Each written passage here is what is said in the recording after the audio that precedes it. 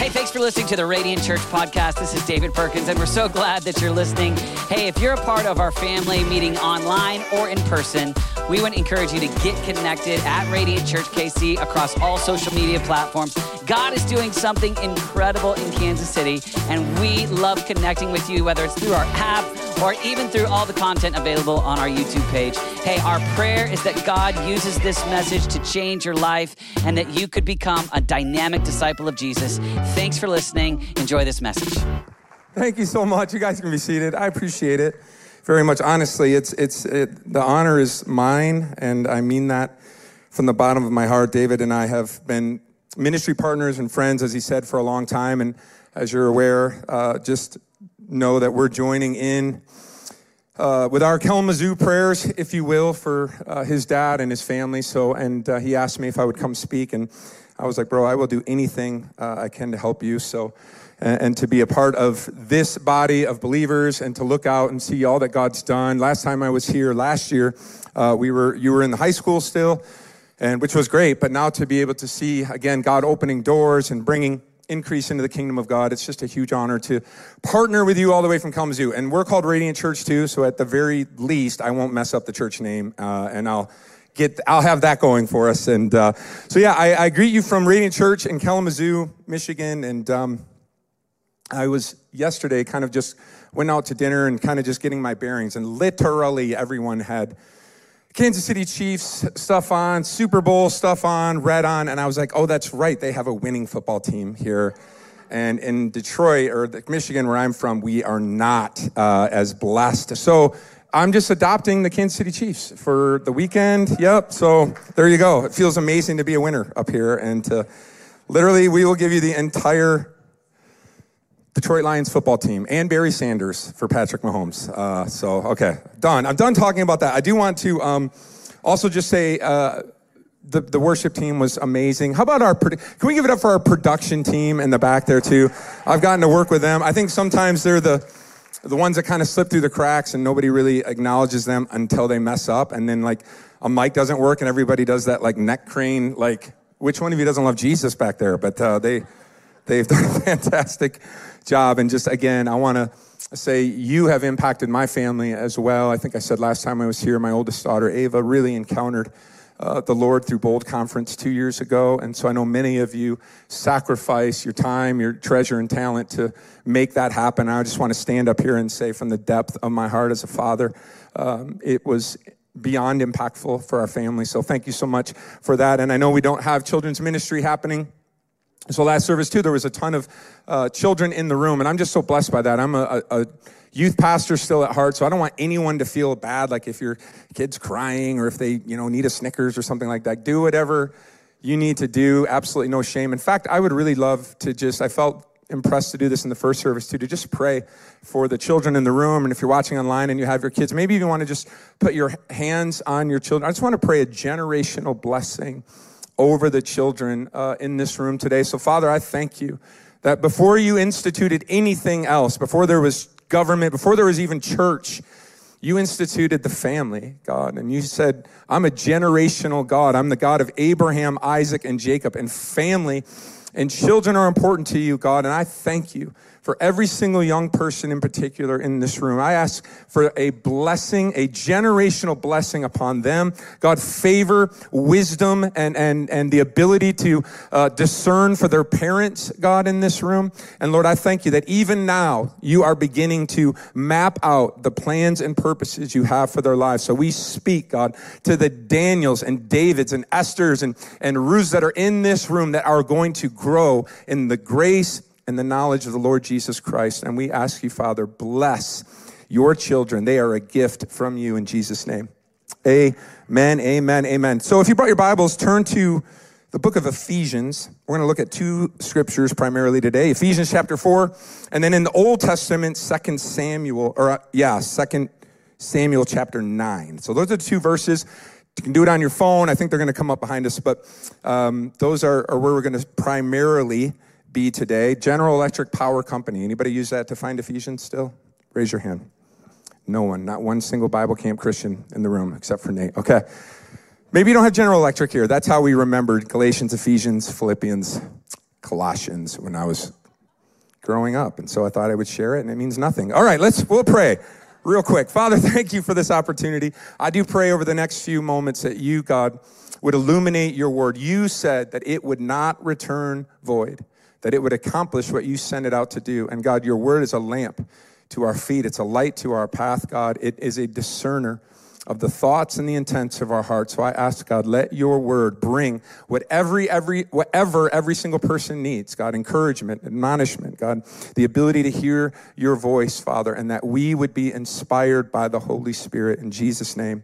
And everyone said, amen. Ephesians chapter 4, verse 29, I'm going to read it out of the New King James Version. It says this: let no corrupt word proceed from your mouth, but only that which is good and necessary for edification, that it may impart grace to the hearers. And don't grieve the Holy Spirit of God, by whom you were sealed for the day of redemption. And he says, let all bitterness, anger, clamor, wrath, evil speaking be put away from you with all malice. And then verse 32 says, and be kind to one another, tenderhearted, forgiving one another, even as God in Christ has forgiven you. In your Bibles, I want you to underline or highlight that phrase, be kind to one another. This message is called Radical Kindness, and I was impressed upon this, I would say, a few months ago. Obviously, 2020 has been challenging in many ways. If you haven't heard, there's a virus going around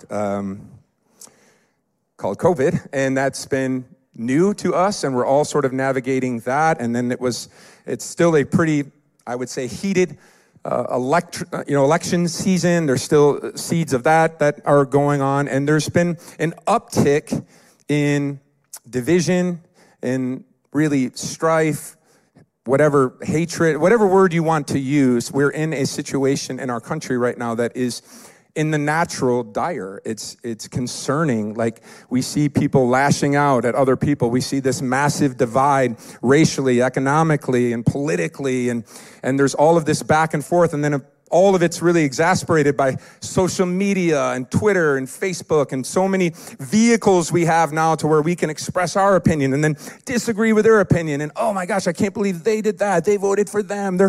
They support them. Whatever it is, there's this massive swirl.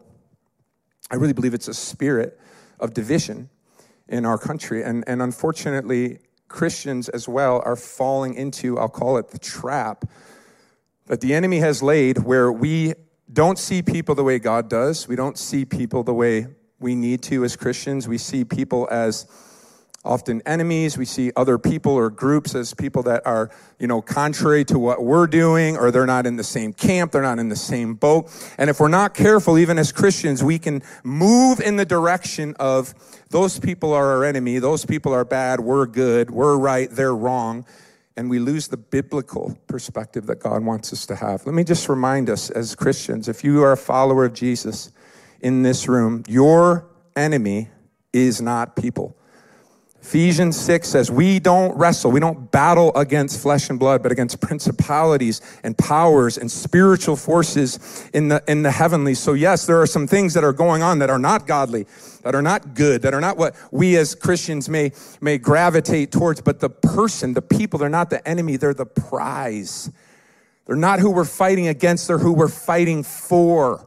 And we have to keep that perspective as Christians, or we can easily fall into a us and them mentality. And in the kingdom of God, there is no us against them. There is only us praying for them to encounter the same Jesus that saved and redeemed our lives. So it's important as Christians that we understand this. So I'm reading Ephesians 4:32, and that word kind, be kind to one another, I really felt the Holy Spirit highlight. And I preached on that several times through the forgiveness lens, forgiving one another, even as God has forgiven you. But that word kind was really highlighted, and I'd not given it a ton of attention before. And so I just began to pray about it, began to study a little bit, and the Lord really revealed to me two things for me personally. One, that I believe that God is going to use biblical kindness to be a powerful missional tool in these last days to show people the love of Jesus. That there is something on kindness. And again, I named the message Radical Kindness because radical's definition is literally this: markedly different from the usual or the ordinary. And so this radical kindness that I want to talk about today is not what we would normally associate the word kindness with, because it's kind of a weak word or concept in many circles. Like we think of kindness and we think of like Mr. Rogers or, like putting on a sweater and being nice. And that's not what biblical kindness is. And so I began to study that. And I'm going to say this as well. God wants to use kindness as a missional tool, and also this, that it is going to take courage for followers of Jesus to walk in kindness towards other people. If you're going to be a person who shows empathy and compassion and kindness to other people, not other people who look just like you, act just like you, believe just like you, vote just like you, that's easy. But the people in the world that are different, the people in the world who we disagree with, the people in the world who maybe even have hurt you in some way, the Bible says kindness is the key to bringing them into the kingdom of God. Kindness is the key to changing perspectives and changing lives. And so I want to talk about biblical kindness today, but I want to remind you that it's not the same as just being nice. That's what we've associated kindness with. Now, it's good to be nice. There's nothing wrong with being nice. You should be nice. How many of you, don't raise your hand, but have been in a situation where you see someone, you run into someone at the end, you're like, oh yeah, for sure, so nice to see you. When it wasn't nice to see them, right? You're like, actually, I kind of hate you, and I'm not glad I ran into you, and you're still a jerk. How do you know? That's not how we respond, right? We always say, oh, no, yeah, great to see you. And we want to be nice. And I guess at the end of the day, it's not bad to be nice. It's probably better than being mean. But being nice is not the same as being kind when it comes to Scripture. And I want to make sure we realize that niceties are not a bad thing, but they're convenient, they're easy, they usually don't cost us much, they're usually trite, and as I said, sometimes they can even be fake. We don't even mean it. Sometimes, I remember, you let someone into traffic. You ever let someone into traffic, and then they do a little wave at you, and you feel good about yourself? Am I right? You're like, look what I just did. I was kind to that person. They could have been waiting for hours. I don't know, but I let them in. I let someone in a couple weeks ago, and they didn't even acknowledge anything about me letting them in. And I was shocked at how offended I was that they didn't even wave. Like, I don't need you to get out of the car and like do a pageant wave at me, but something, just a little. And I was like, I can't believe that. Here I was kind to this person. So in my head, I rewound everything and I didn't let them in. And I felt better about myself. I was like, that's fine. In my mind, I'm not letting you in now. And I was like, and we can associate something like that with being kind. I'll say one more. I feel like Blockbuster, if you're under 30, you might not even know what Blockbuster is, but they may have ruined the definition of kindness forever, because back in the day, what would they put on the VHS tapes? Be kind, rewind. As if rewinding The Lion King before you bring it back is now the apex of all kindness. Like, you can say what you want about me. It might be a horrible, I'm not a horrible, I'm kind. I rewind my videos before I bring them back. And that's what we've done with kindness. We've made it like this weak, watered down version that's sort of like, hey, I want to be nice. And biblical kindness, let me give you the definition, is the word hesed. C-H-E-S-D, that's the Hebrew word for kindness. So when you read, here's what it means: loving kindness, steadfast love, covenant faithfulness. That's what kindness is in the Old Testament. And it shows up like 100 and some times in the Psalms. The steadfast love of the Lord endures forever. You have shown me your covenant faithfulness, O Lord. That is the word hesed.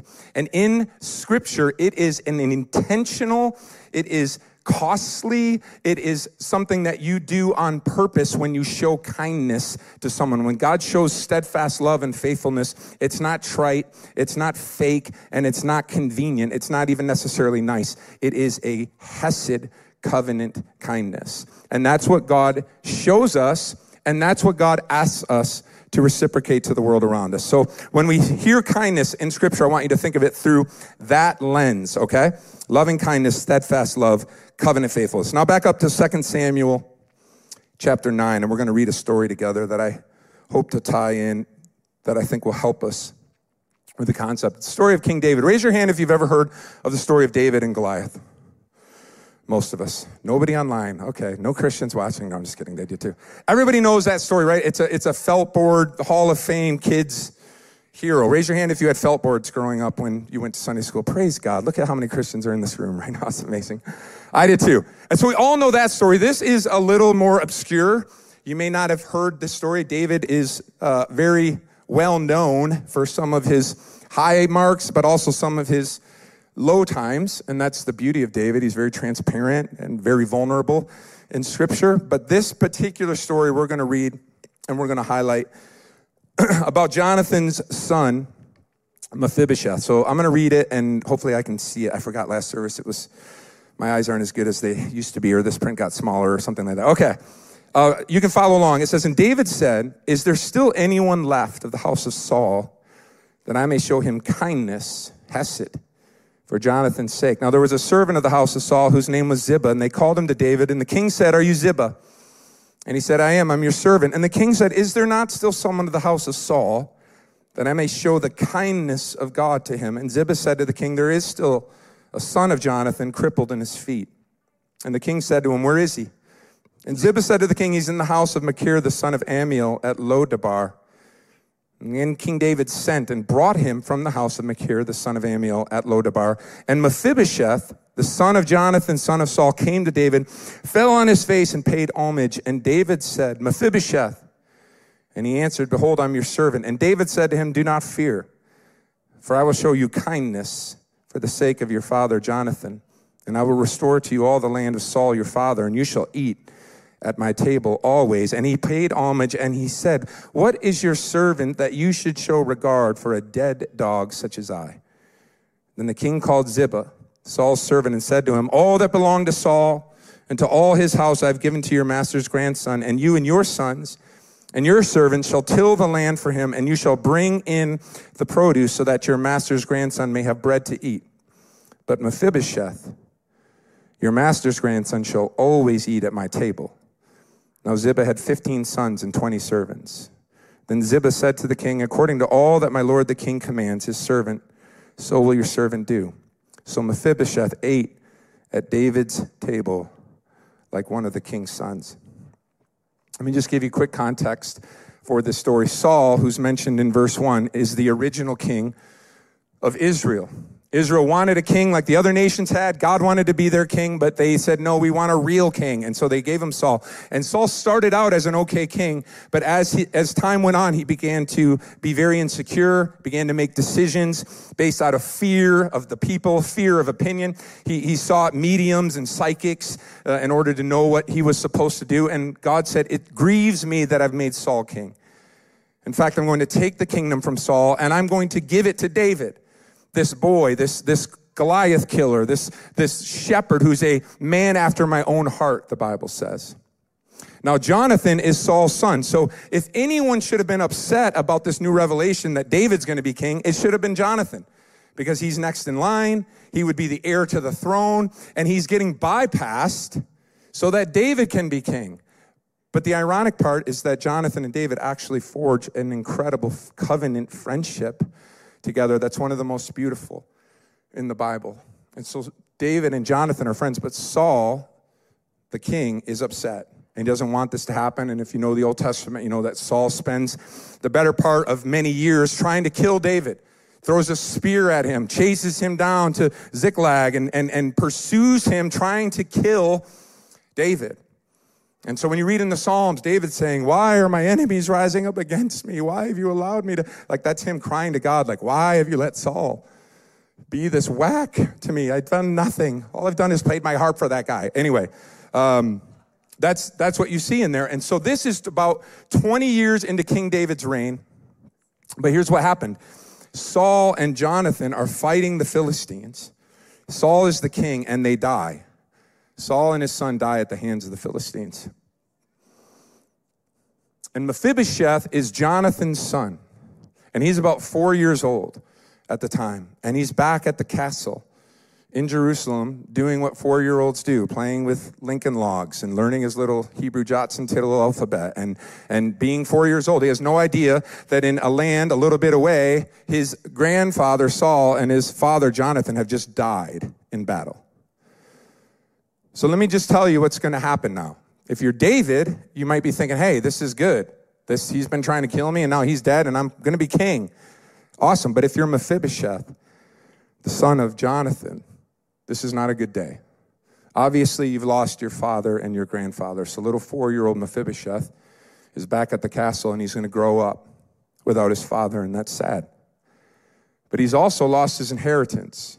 In one instant, this all happened to Mephibosheth. He loses his father. He loses his inheritance. The Philistines are going to take all that was Saul's territory. That's what conquering kings and kingdoms did. They came in, they killed their enemies, and then they took over the land. So all of the security that would have been Mephibosheth's, all of the land that he would have inherited, all of his, future plans are now decimated.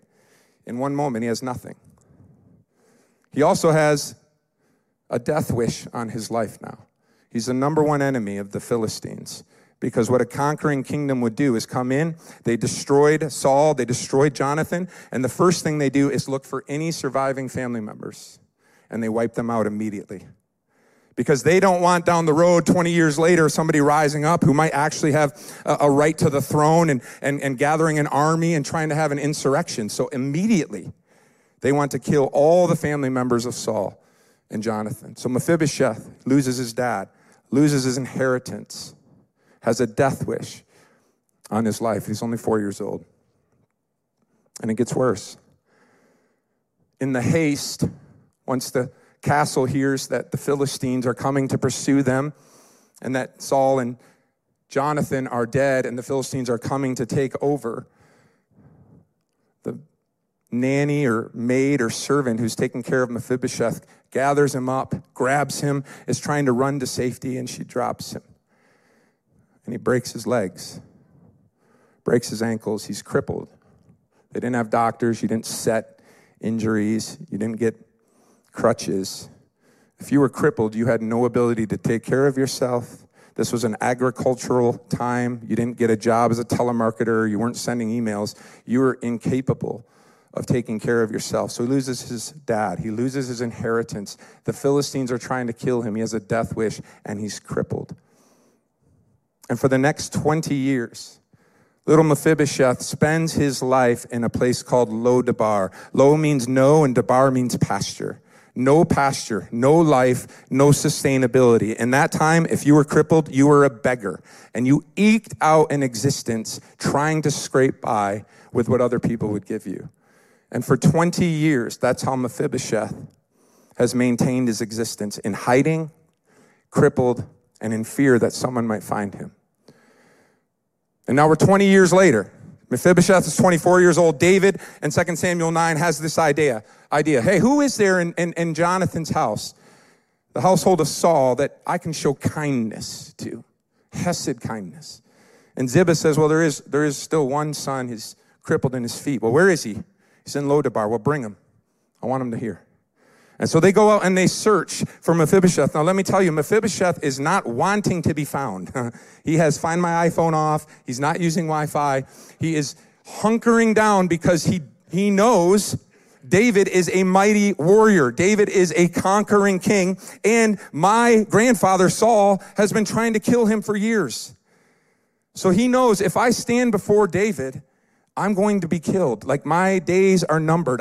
He's hearing rumors. The king's looking for you. No. And he's hiding out in Lo-Debar. And finally, they find him and they say, King David wants to see you. And let me just tell you, that's not good news for Mephibosheth.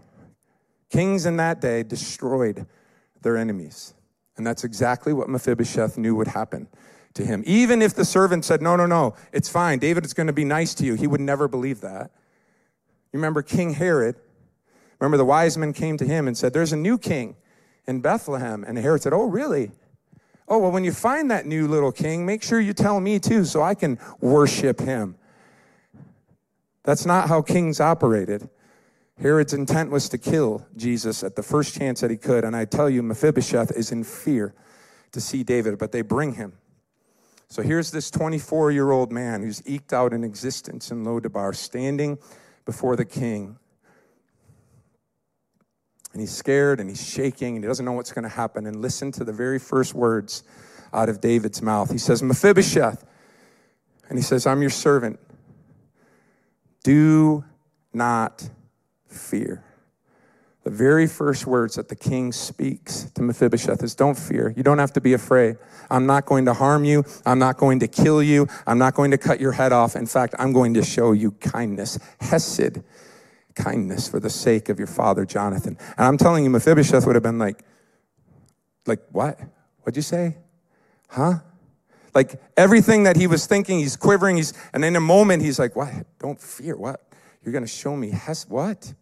And then David goes on and says, and all that belonged to your grandfather Saul, I'm going to give back to you. All of the land that would have been your inheritance, I'm going to make sure belongs to you. This isn't David saying, look, dude, here's the thing. I got a trailer in the back.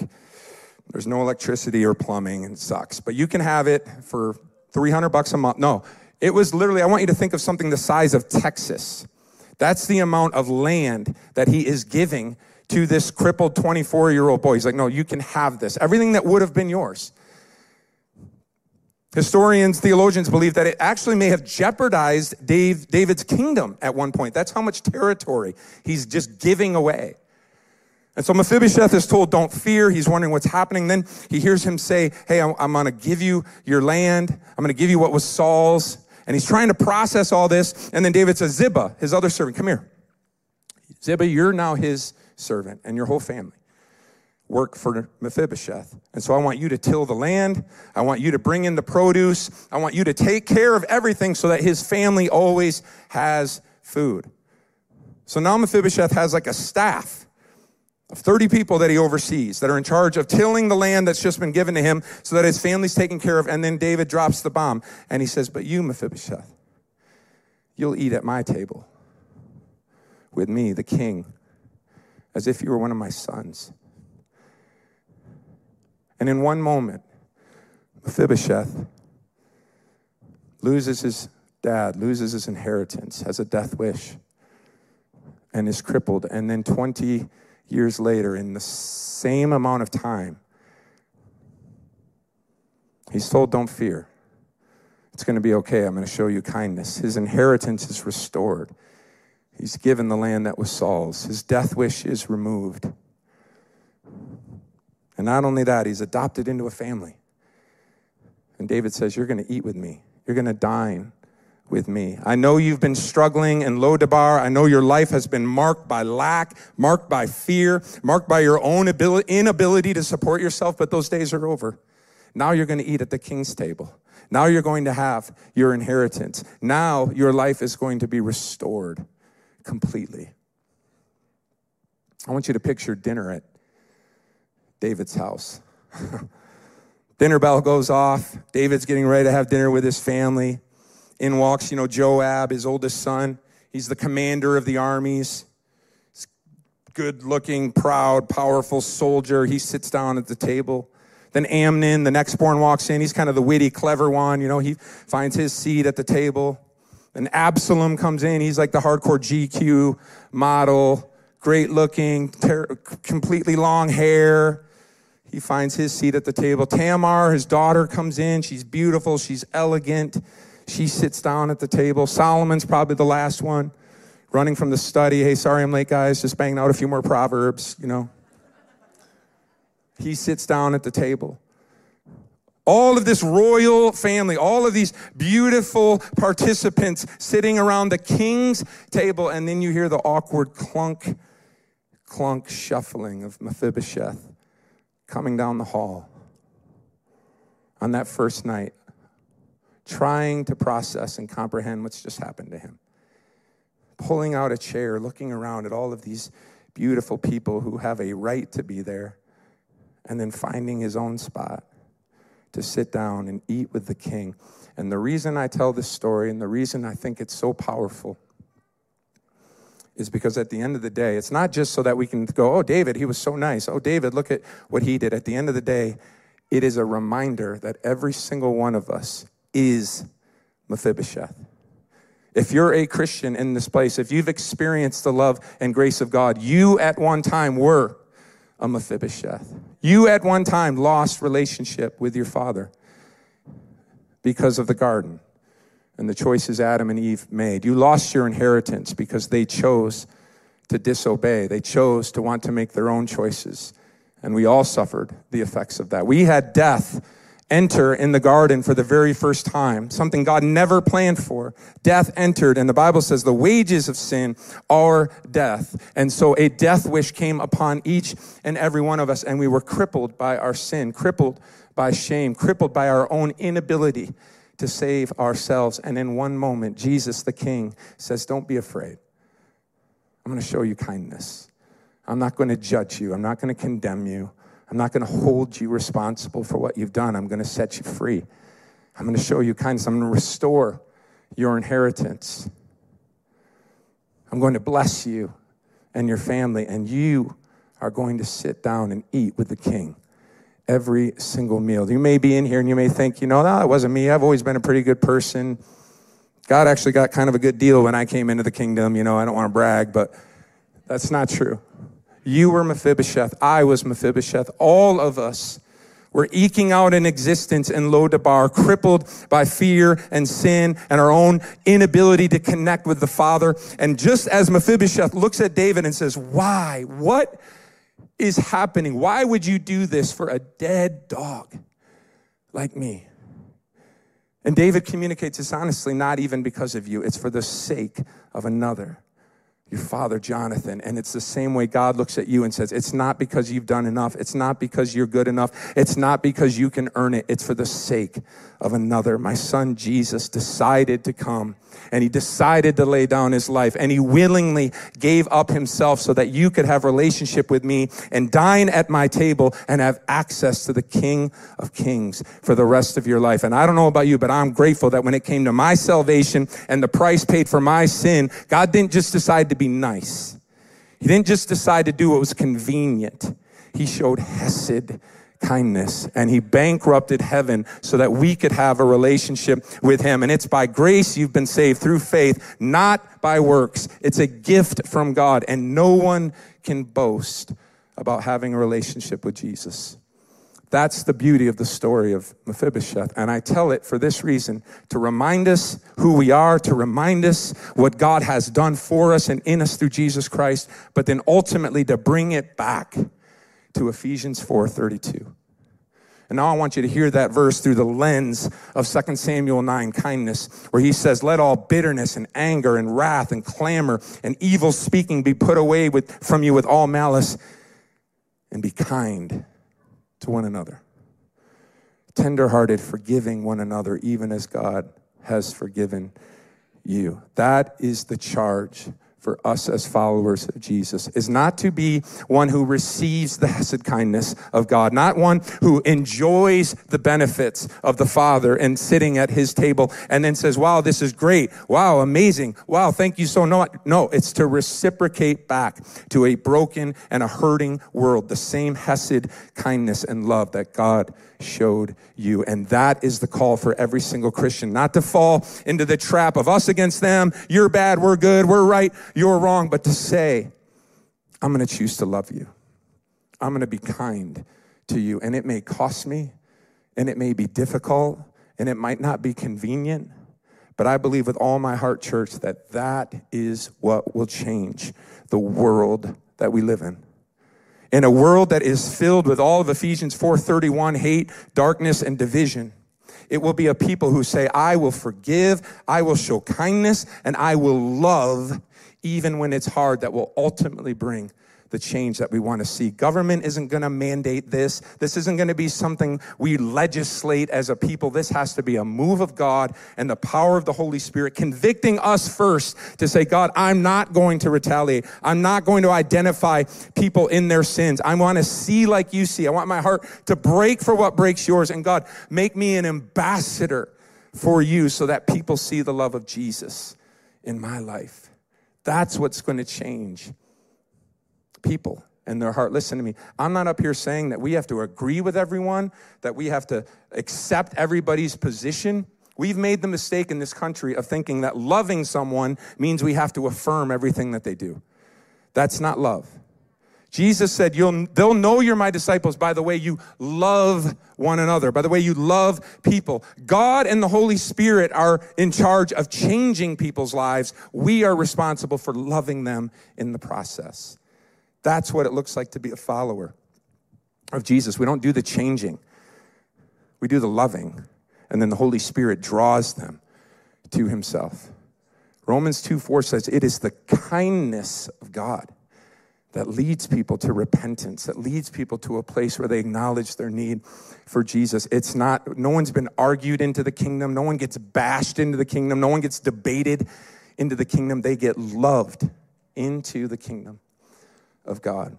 And I believe that God's asking us to be the first fruits of Hesed kindness in a world that's dark, in a world that's divided, in a world that's so easy to get caught up in the us against them. Can we be people who love and show kindness, not just to people who are like us, not just to people who are nice to us, not just to people who forgive us or come to us saying, I'm so sorry, will you forgive me? That's great when that happens, but that's not the call. Look at Ephesians 4:32 says, forgiving others even as God in Christ has forgiven you.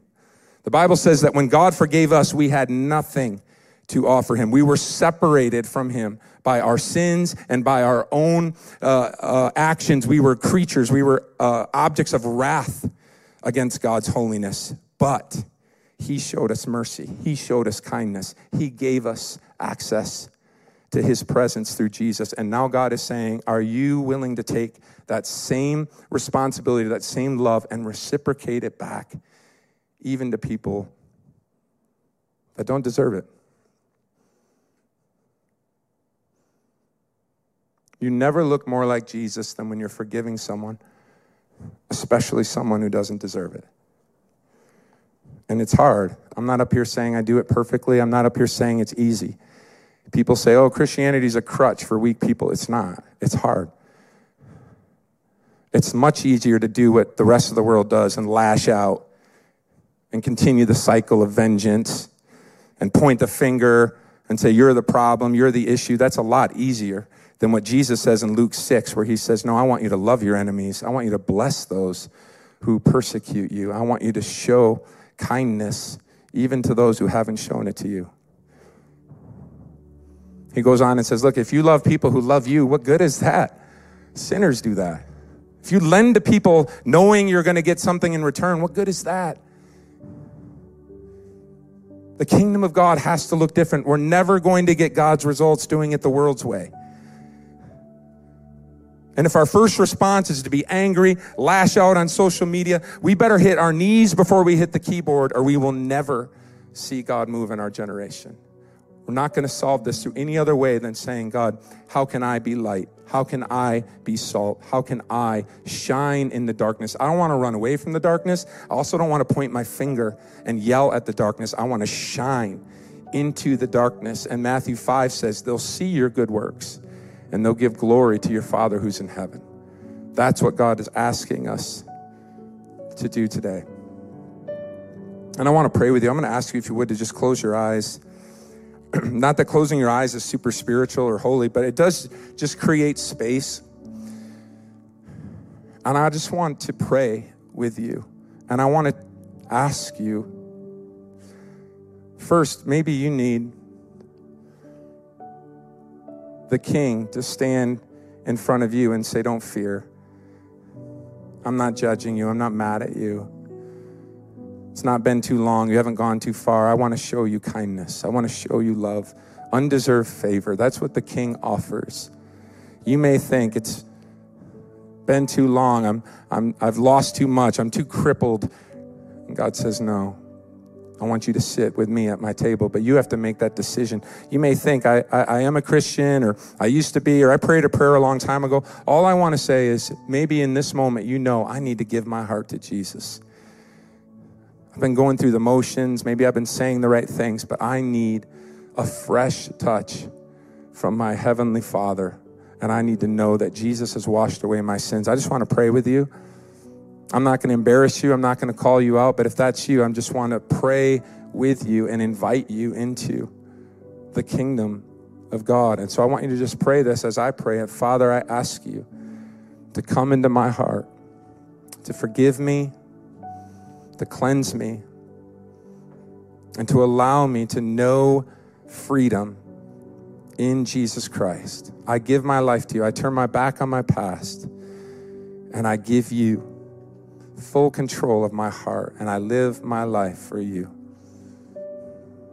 The second thing I want to ask in this challenge, who is the Lord revealing to you right now that you need to show hesed kindness to?